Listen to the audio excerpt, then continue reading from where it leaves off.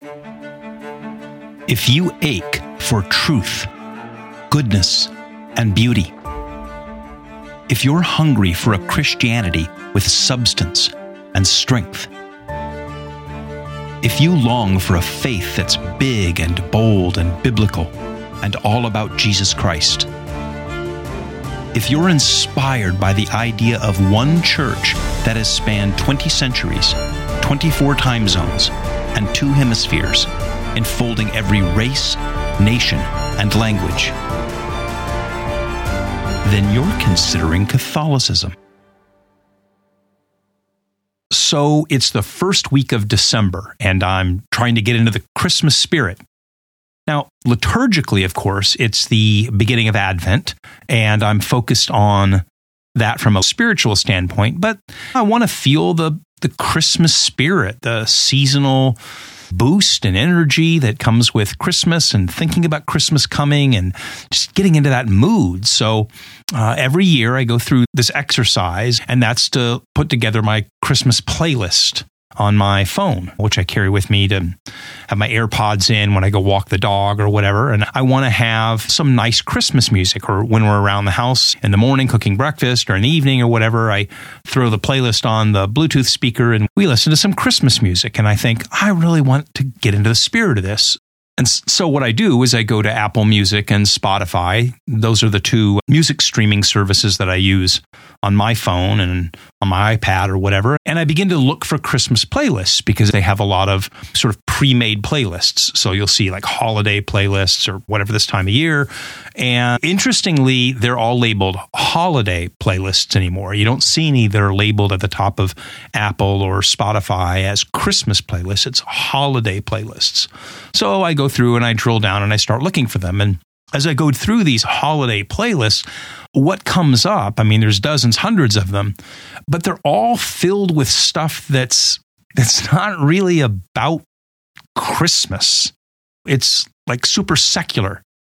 So either you get like the Hot Rod Rudolph or the song about mom making out with Santa Claus or some kind of thing like that, or kind of gauzy, nostalgic home for the holiday songs, or something that's ironic, like they're kind of making fun of Santa and the trees or Frosty or something, but in some kind of ironic way by some pop star, or you've got, it was funny, I looked for traditional Christmas playlists, and listed under traditional in Spotify and Apple is Feliz Navidad.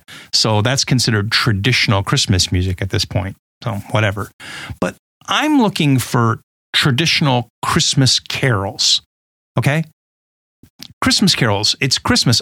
It's about the nativity, the birth of Jesus. I'm looking for Christmas carols that are about the baby Jesus and the wise men and the shepherds and all of that. I want to listen to nice songs about the nativity that I can hum or sing along with while I'm driving in the car, walking the dog or whatnot, like O Holy Night and O Little Town of Bethlehem or O Come All Ye Faithful. So here I am once again this week, wading through Apple and Spotify, trying to sort of pick and choose song here and build my own kind of custom playlist, something decent for this year. And you have to enter keywords to find them. Like you have to enter religious Christmas or Catholic Christmas. And finally, you get to a few playlists and lists of songs or albums with some of these kinds of what I would consider traditional carols. Again, traditional, not in the sense of Bing Crosby singing White Christmas or Jose, whatever his name is, singing Feliz Navidad, but traditional carols about the nativity. But here's the thing that strikes me. Is it's just the same relatively short list of carols, just redone 27 different times by different artists and arrangements and genres. And so over time, especially the last few years, it's dawned on me that there just aren't that many traditional Christmas carols about the birth of the baby Jesus. After hours of searching over the last several years, I actually compiled a list of all of what I consider to be the traditional popular Christmas carols that I can find. And I'm defining a Christmas carol as basically a song that has 3 or 4 verses with rhyme and meter. It's in a traditional arrangement. It's about the nativity. It's going to be lyrically and theologically rich and inspiring. It's singable. As you're listening to it, singing along with it, driving your car, walking your dog, whatever, it's singable by congregations and people in groups because it has a melody that you can kind of quickly pick up and remember. And it was written for popular singing, and everybody can, again, sing along. That's the whole point of the carol, right? Little children can sing it. We could all go caroling door to door if that was a thing anymore. So anyway, here's the list that I came up with. Now, I may have missed one or two or three, and if so, write me an email at consideringcatholicism@gmail.com. But I had to stretch to get to 20 of these carols, okay? Traditional Christmas carols about the baby Jesus. So here's my list. And as you get down to the bottom of the list, I think some of them get a little sketchy. And I may have left off one or two, but it kind of falls off, in my opinion, after about number 15. These are in no particular order. They're just the order that it popped in my head. So, and from searching on Google and through all these music services and albums. Here I go. I've got Angels from the Realms of Glory, Hark the Herald Angels Sing, Joy to the World, The First Noel, O Little Town of Bethlehem, Silent Night, O Holy Night, O Come All Ye Faithful, We Three Kings, Angels We Have Heard on High, Away in a Manger, Do You Hear What I Hear, In the Bleak Midwinter, O Come, Emmanuel, It Came Upon a Midnight Clear. Now, that's 15. And then after that, you get into some others, like 16 I have on here, The Holly and the Ivy, which I really like. And then 17 I have Coventry Carol, which you've all heard it. That's the lululule, lululule. But, it's not really singable. And what does lululule mean? I know what it means. It's all about, but I don't know. I'm leaving it on there because everybody recognizes it. Then you have some ones that I think are marginal. Like we don't really sing them much anymore. Like Once in Royal David City, Mary Did You Know, which I don't really consider to be a Christmas carol. It's a song, but I don't really love it. And it's not really a carol. It's more of a song. But okay, I'll leave it on there.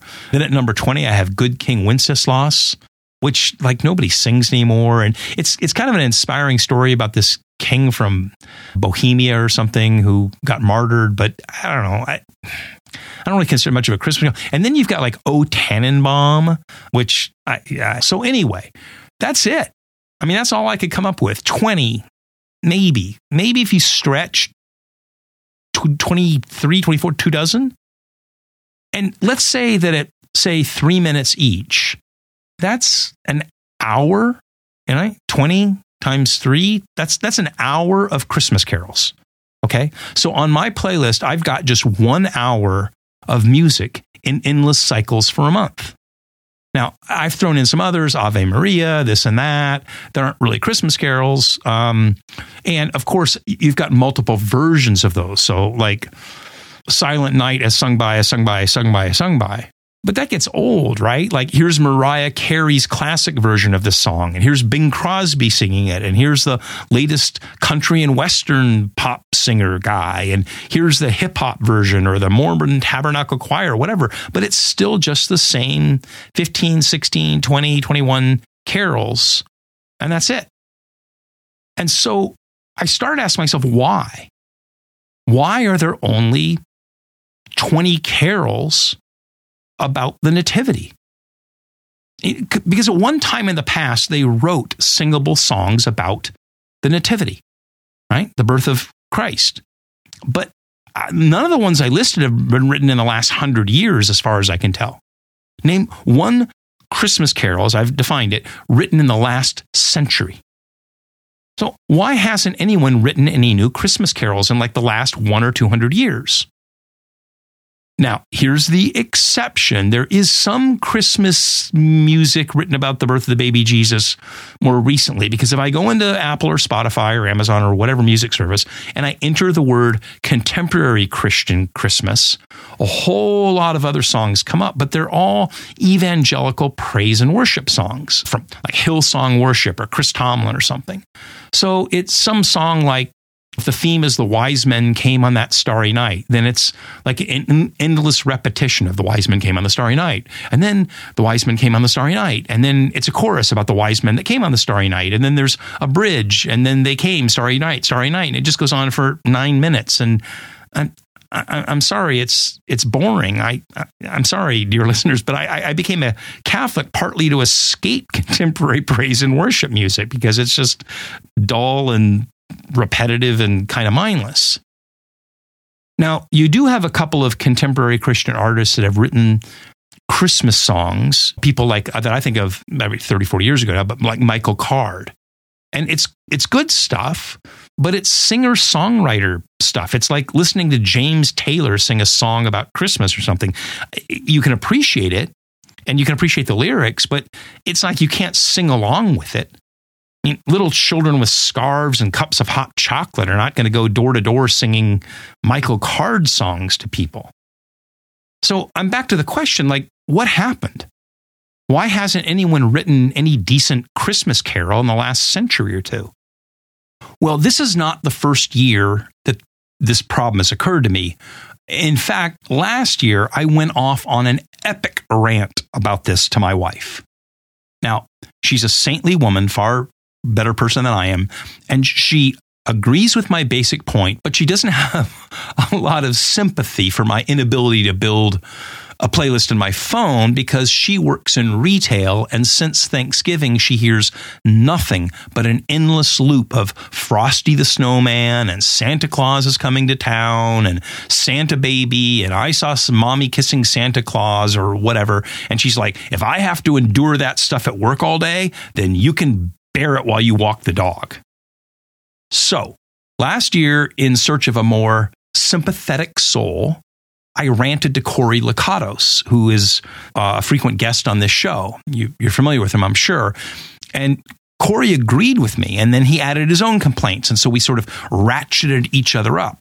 And then, this is all last year, I called Ed the Protestant, who's another frequent guest on the show, and he threw gasoline on the bonfire because he's a professional musician and a Christian musician. And so he sort of joined in our outrage at the lack of Christmas carols, and our outrage began to reach dizzying heights. And I was sort of enjoying it. And I thought, this is great stuff. We should record this. So I got the recording equipment, and the three of us sat around a table and we kind of went off on it.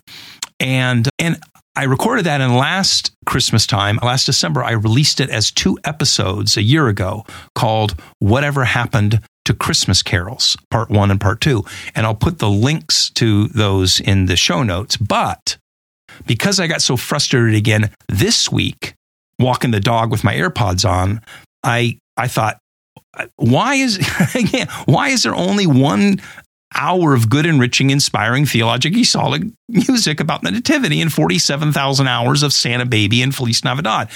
So this week I decided to go back and edit the 2 episodes from last year and sort of splice together the highlights of that conversation because there were a lot of great insights. Okay. Ed the Protestant, as a professional Christian musician, worked in music his whole life, had a lot of really great insights as to why we don't have Christmas carols anymore. And Corey had a lot of really great insights as to how our understanding of Christmas, or the way we celebrate Christmas in our culture today, has really changed in the last 30, 40 years, so that the songs, really don't have a place. So anyway, here's what I'm going to do. I'm going to share the spliced together highlights with you. And I want you to really listen because there's some great insights in here. So take a listen to this conversation. I hope you gain something from it and build your own playlist of quality Christmas carols to focus you on the gift of Jesus Christ in the celebration of his nativity. Well, the first thing that comes to my mind is that the hymn form is just pretty much passed out of the culture. Okay, it's just not there anymore. What do you mean by that? The hymn form would be song style. The song style, 4-part harmony, something you can put down on one page of music with the 4 parts written out. So we're talking only about 16 or 20 measures worth of. Okay, you know what I mean? Now you're talking like technical music stuff, but unpack that a little bit. Help us to understand, what is it? What are the essential elements of those old Christmas carols? Well, they were built on the rules for composing, okay, which are not terribly familiar to me. I didn't take any college classes or anything, but the 4-part harmony has rules for how it's arranged. So 4-part harmony, you'll see in a hymn book, in a hymn arrangement, you'll see the soprano and alto on the top and the tenor and the bass on the bottom. There are 4 parts, and there are rules for how they move together, okay? The big rule is no parallel fifths. There you go. That's all I know about. Anyway. Corey, do you understand anything that he's saying? Not really. Okay. So anyway, but there's a form. Which is just evidence for what he's saying. Right. But there's a form for it. And even if you don't know those forms, when you hear a well-written hymn in 4-part harmony, it's pleasing, right? I know it when I hear it. Right? Okay. So then the people who did that well, there was a market for it. Right? People were assembling hymn books and it was, you can't make money selling 8 hymnals. You have to sell them to the whole country. Okay. You were in publishing, right? More about this than me. So when the time came that you could sell hymnals all across the country or sell a song to everybody who publishes a hymnal, then there's monetary makes it worth it. Draws out the songwriters, the artists, they work on it. And yeah, you're right. So that's one thing. Okay. Right. And just so quick. Okay. So over the last, 40, 50 years, we had the overhead projector followed by the slide projector, followed by the whatever digital, because back in the day, to your point, there were hymnals in the pews. So if you had a church where there were 300 seats or 500, 1,000 seats in your church, you're buying 500 copies of that book at $14.95 or whatever the publisher price was. And now you go, well, once we started going down that path, and I'm old enough to remember when we were putting them on the overhead projector thing, right?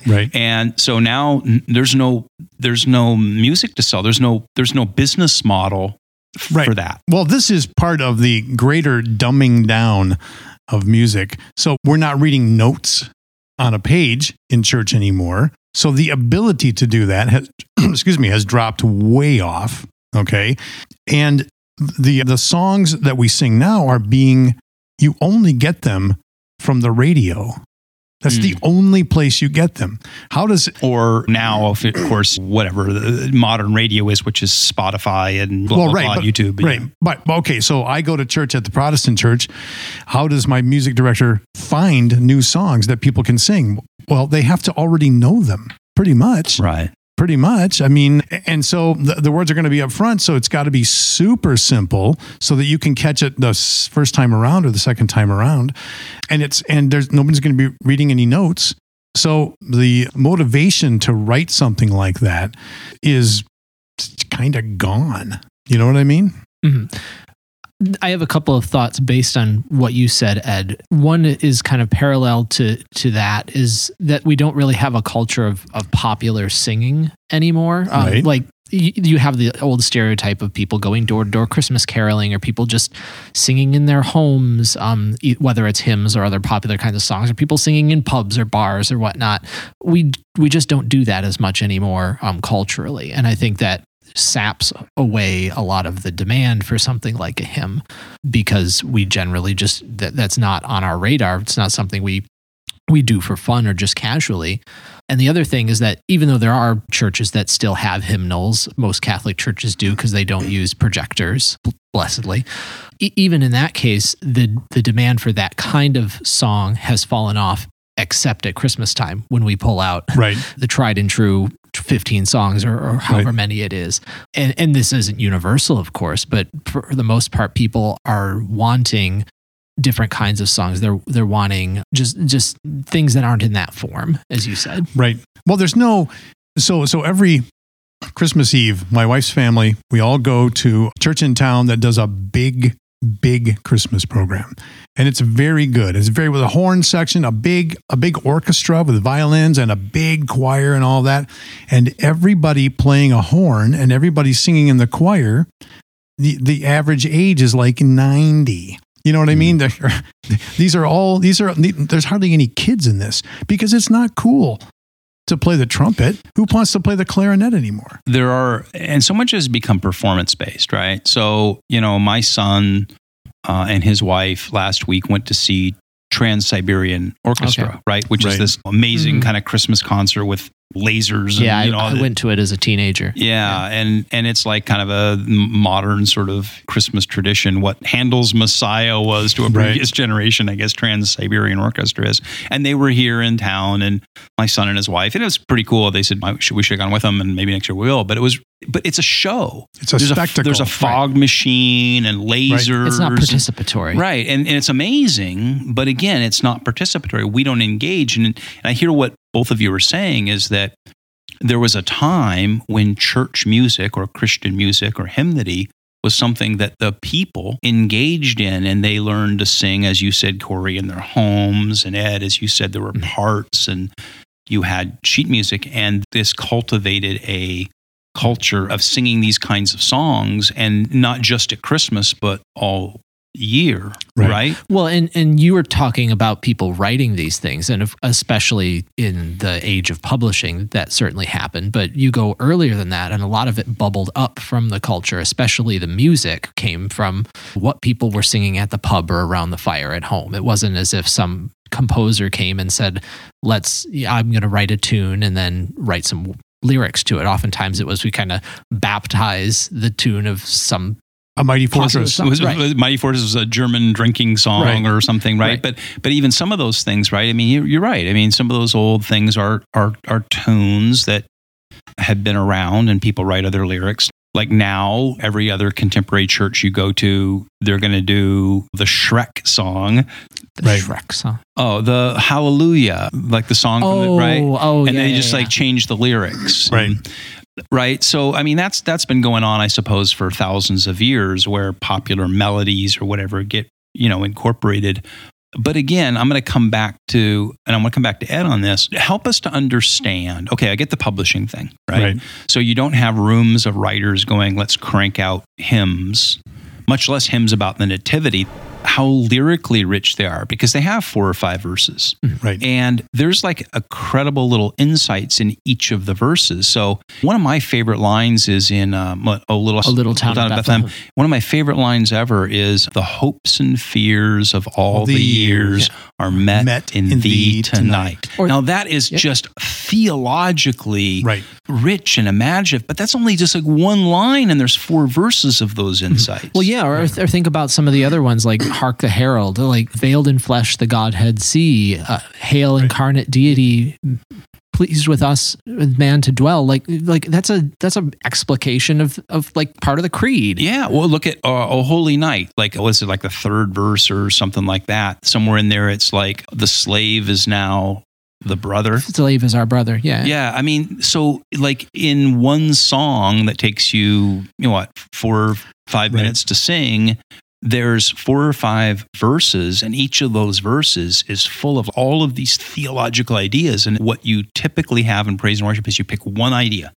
Right. So if this is going to be like the slave is a brother thing, that's it. Like you hand that to the songwriter and go, write me a thing built around the one line, which is one theological insight. The slave is a brother. And then it's like, you could do it, but the slave is a brother, and then you would send a bridge, and it's like 3 verses to just unpack the one thought.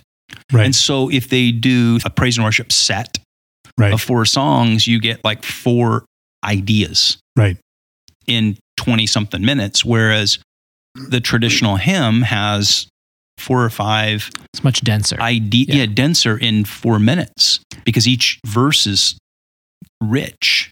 So it's like an attention span thing. Yeah, absolutely. Right? Like this is, you use the term dumbed down.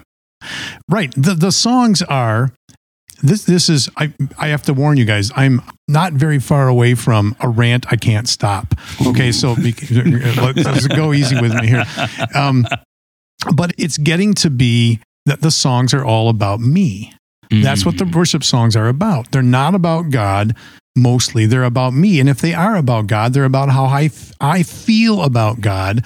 And if there's theology in there, it's about how that theology affects me. It's always about me. It always comes back to me. It's interesting you say, I know you have and I've talked about this before. So praise and worship song is I love you, Lord, or I praise you, Lord, I praise you, Lord, or you comfort me, Lord, you comfort me, Lord. But you say that I'm always in the lyric. And when I look at the hopes and fears of all the years are met in thee tonight, I'm not in that lyric, right? Well, you are, but with everyone else. Right. with all the rest of the world, right? So that has to, in order for that to work, there's got to be an emotional appeal, right? What happens is that it's a downward spiral. Okay, it's a failure loop that they keep getting into, and pretty soon, if you're going to sell a song on the radio, it's got to be emotional, and it's got to be about the person who is singing it or listening to it, right?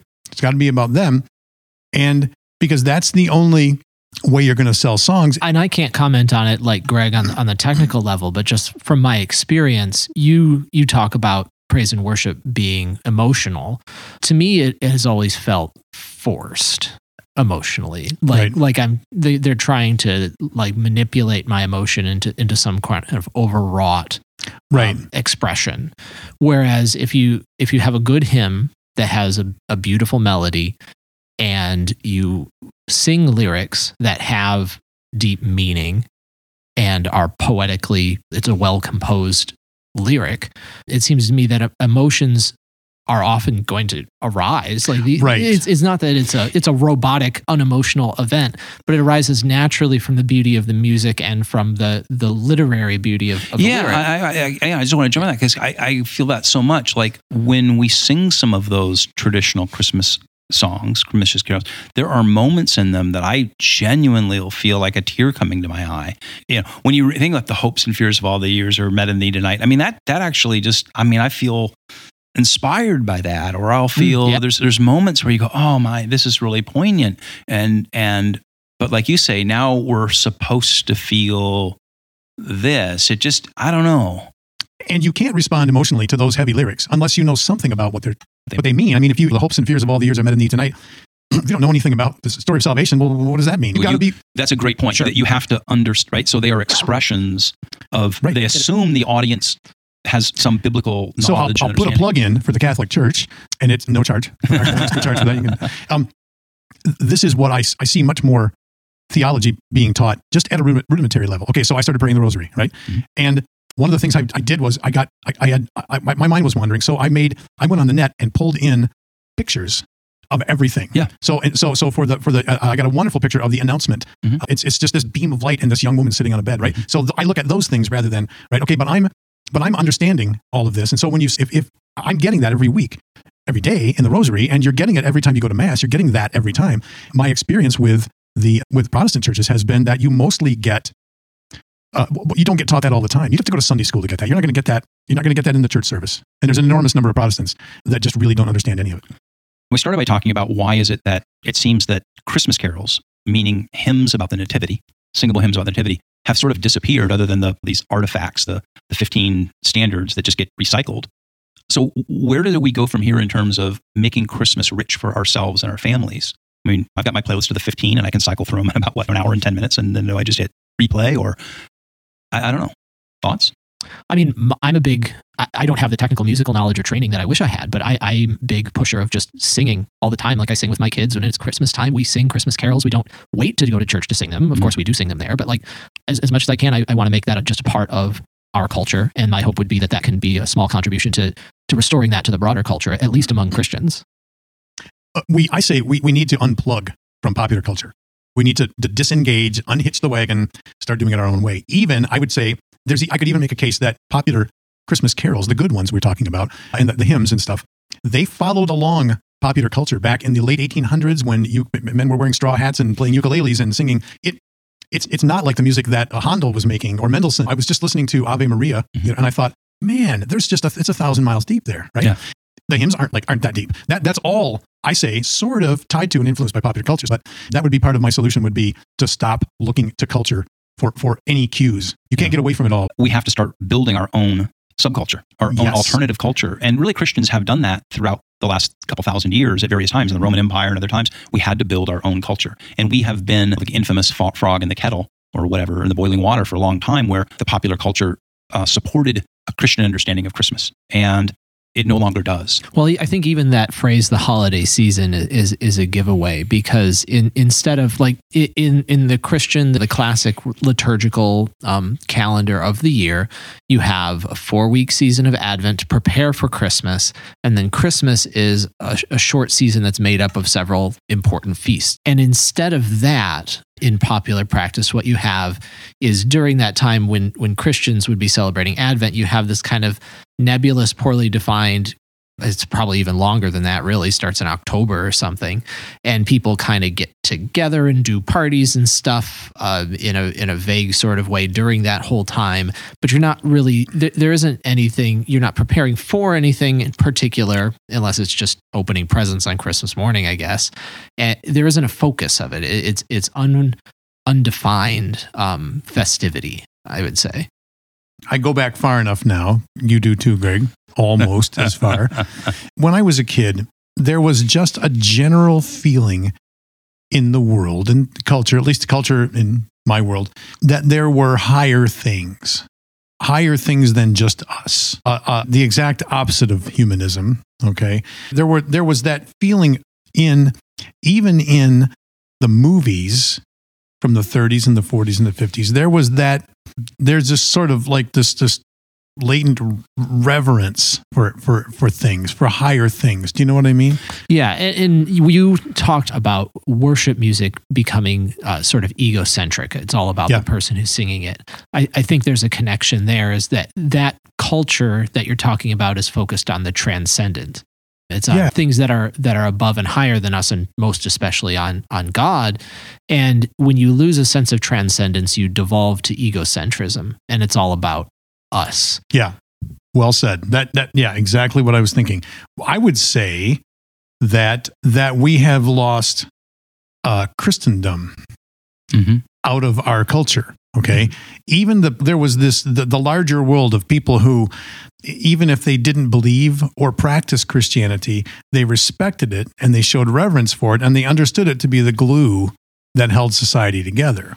To even use the word Christendom anymore, it's almost like a laugh line, right? Like, can you talk about Christendom as a construct or a concept without it sort of just being kind of like a snicker anymore, or an incomprehensible thing anymore?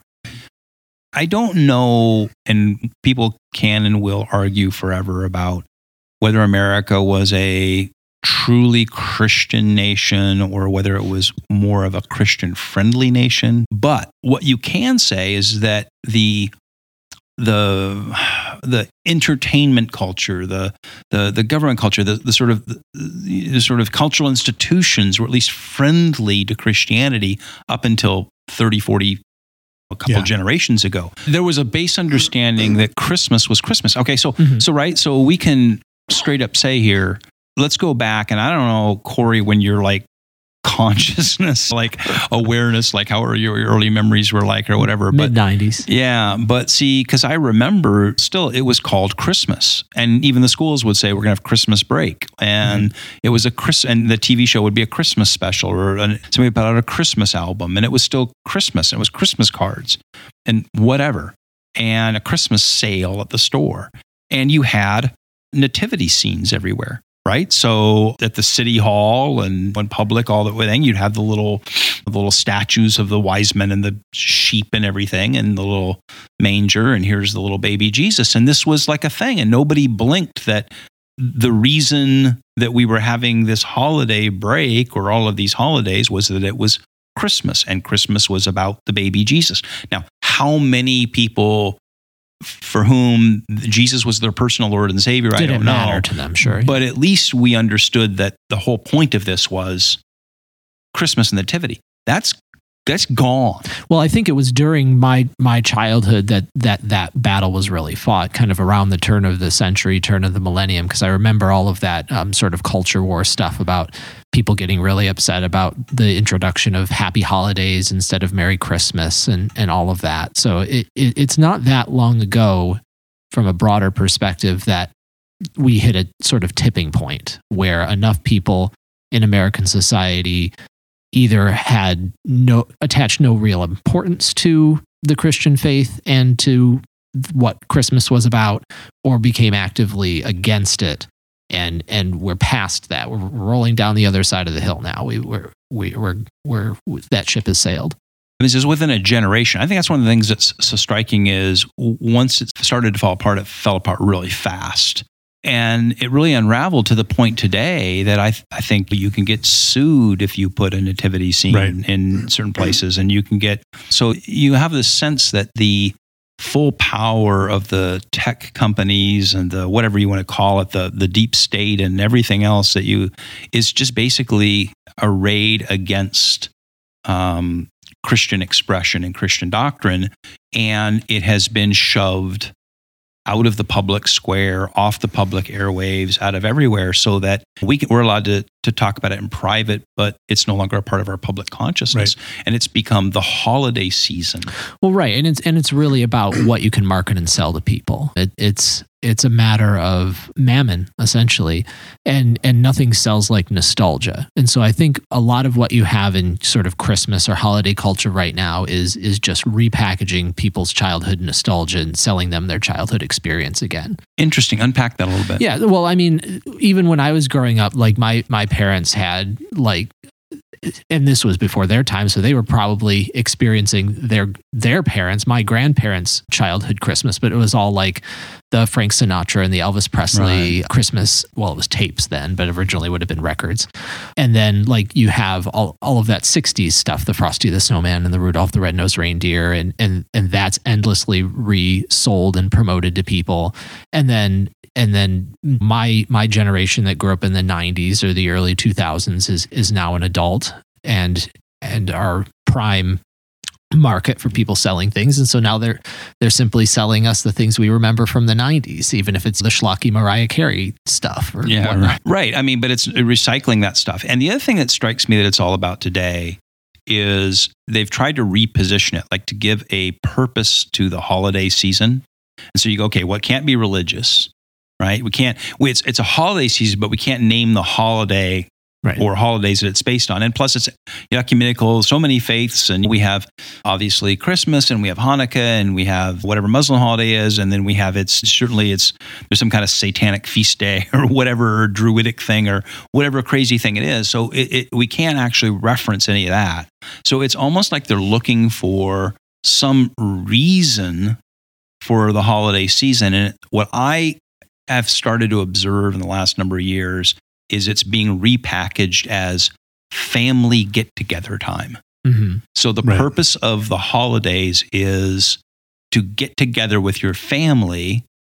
And so if you look at commercials about the holiday season, it's all like relatives are going to come and we're going to give each other presents and eat food.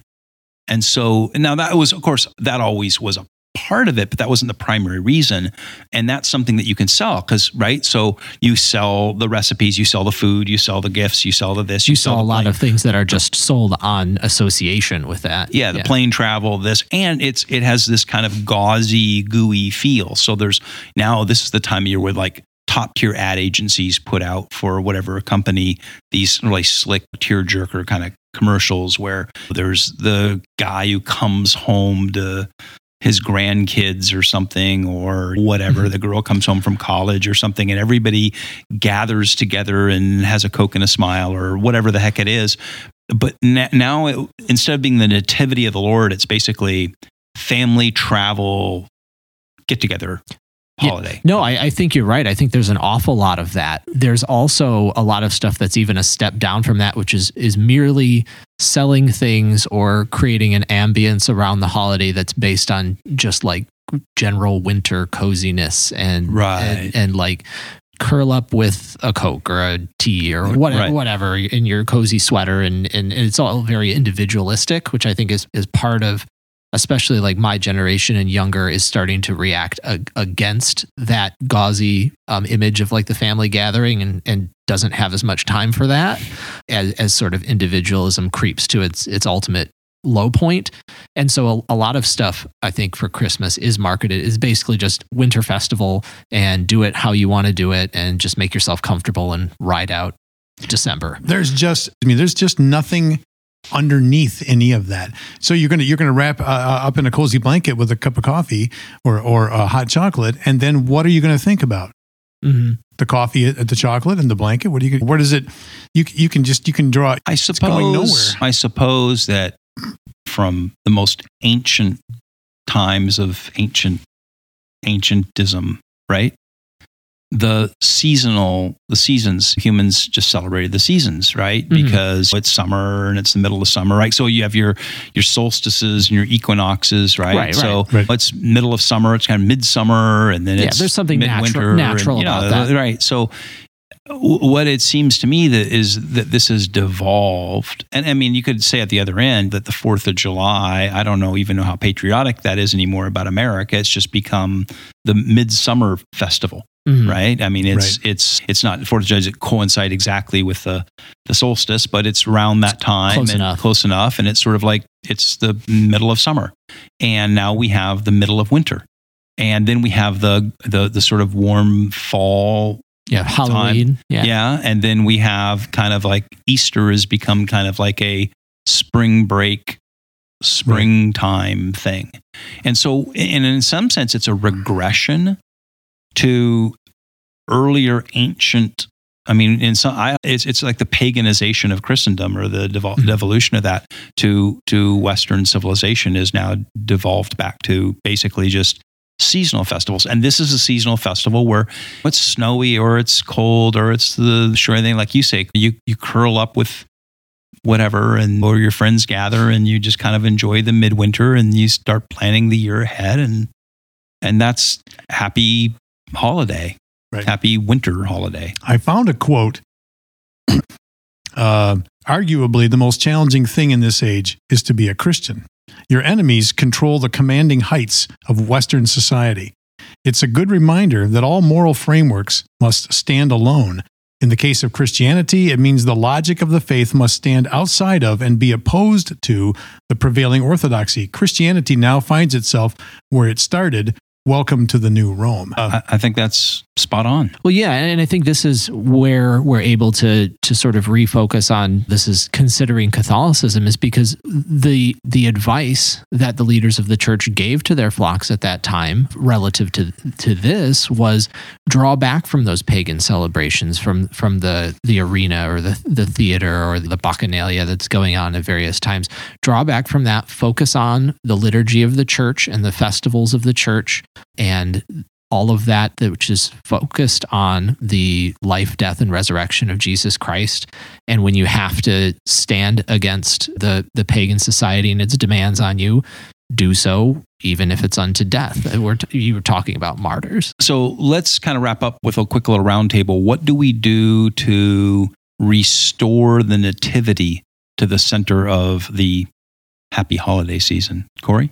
I mean, contra what we've been doing for the last however many minutes, I think you can't start by just complaining about everybody else. You just have to do it yourself. The way you celebrate Christmas in your home and in your parish, align it with what we've been saying, and it goes from there.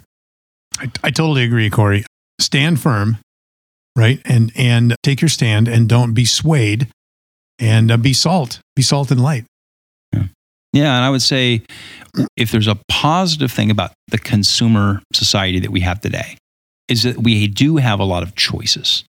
Okay, so on the one hand, we can say that this is in a time where quality music or quality writing or quality whatever is at the top of the marketplace. But there's a lot out there, and more than ever before.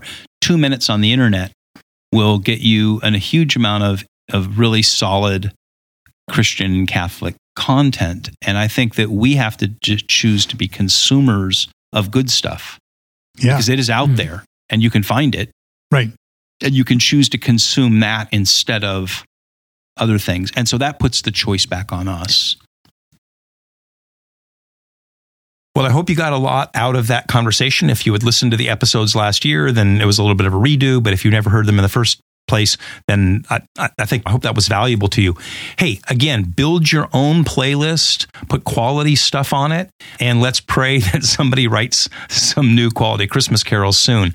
In the meantime, would you like and review the podcast. Go to Apple Podcasts if you have access to that, or to our website, consideringcatholicism.com, and please write a review. The ones on Apple Podcast move the algorithms for raising us in search more than, for whatever reason, than reviews in other places. But your reviews really help. We're trying to grow the visibility. And also, I've got some Advent videos up that I did last week. And I'm going to be posting a new set of Advent videos and some other videos in the next week. So go to our YouTube channel, consideringcatholicism.com, and check out those videos, and please like and subscribe to our YouTube channel so we can begin building a presence there.